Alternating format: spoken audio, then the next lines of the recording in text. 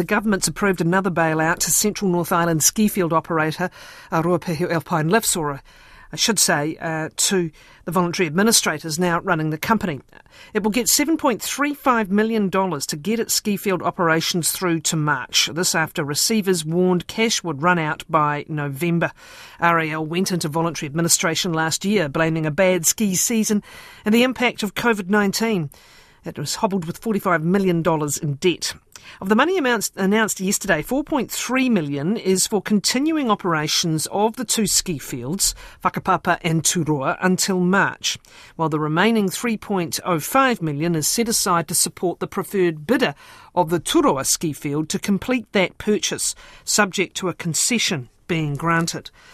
The latest cash injection brings the government's commitment to bailing out RAL to $20 million. Overall, Crown contributions are even larger. PwC liquidator John Fisk is with me. Good morning. Good morning, Kathryn. So what was the argument for the latest bailout? The money was simply running out. Look, if you go back to when we started, there was no money in the bank last year, almost a year ago exactly. And so we've had a terrific ski season for 23, and it's still going. In fact, there's some fantastic snow up there still at the moment. But there is a lot of deferred maintenance, and that needs to be addressed. And so in terms of the funds that we have on hand and what we would need to spend, including upgrades to lifts and things like that, we said that there would be more money needed, and so the $4.3 million represents enough to get us through to March next year.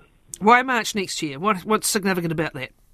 Well, I think the government's got an election obviously coming up in a couple of weeks.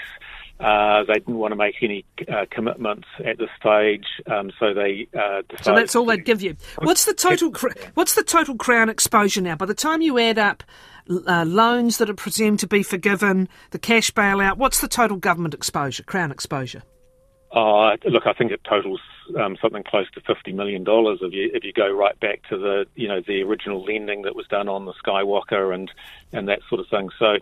It's a significant stake in the business, but also the counterfactual, as we've talked about a number of times, is even worse. Well, the counterfactual's $150 million to return the mountain to what it was before there was a ski field on it, but we're a third of the way there now, John, so I suppose that's the question that people are asking. Remind us of the proposed deals on the table for both ski fields and what has happened since the government announced preferred bidders, because a bit has. Well, so there was two deals that were on the table at the time of the watershed meeting back in June that were the preferred options from us that we recommended to the creditors. And those bids are still there, and there's still other parties that have shown an interest.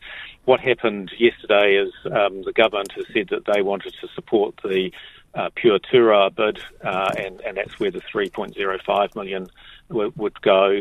They haven't said anything about the Whakapapa side at this stage, and I think the whole process has been held up because of the need for further consultation with iwi and other parties. So was that a fault in this whole process? Because you had the two preferred bidders announced, and then we were hearing that there were iwi bidders wanting to be involved as well. And one's left wondering, well, how did that happen? How was that not on the table at the time decisions were being made? Was there just a lack of consultation, a lack of communication? Yeah, look, I mean, we went into the watershed meeting expecting that DOC would be ready to transfer concessions to bidders. That actually was not the case, and we've been advised since that they actually do need to go through a full public consultation process. That takes a number of months, and so that wasn't anticipated at the time of the watershed meeting, but it was clearly something that DOC were advised legally that it had to do. But the question is whether iwi have been sufficiently involved in the future of this operation, full stop, right through the process. And I appreciate it's a process that has to work at speed, but at some point there needs to be due process. Several iwi, for example, have written to the government demanding a stop to the process, arguing it prejudges the outcome of the Tongariro National Park treaty settlement. Now, what are the implications of that? Yeah, well, that's right, because, I mean, and that could take a number of years to resolve. And that's part of the concern that we have, is that running a company, whether it's in liquidation or in receivership, which seems to be one of the other options being put on the table at the moment, doesn't actually work particularly well. There's extra cost involved in that, and it doesn't give all the stakeholders confidence about what's going to happen in the future. So one of the things that we've suggested is that a temporary solution be put in place, which could be for 2 or 3 years, to enable that consultation process to be completed. And to do that, you could set up a new co or a hold co that has the appropriate governance in place with iwi representation or Crown representation, whatever is needed, to maintain the status quo whilst those negotiations continue. Wouldn't that kind of have been logical at the outset? And you have iwi interests in the mountain. They're fundamental in the operation as it stands right now, and to the fact that RAL's been able to operate there at all. So you're left wondering whether the ball was dropped right at the start, and it would have been easier to get an agreement for an interim arrangement right from the start, had there been better consultation.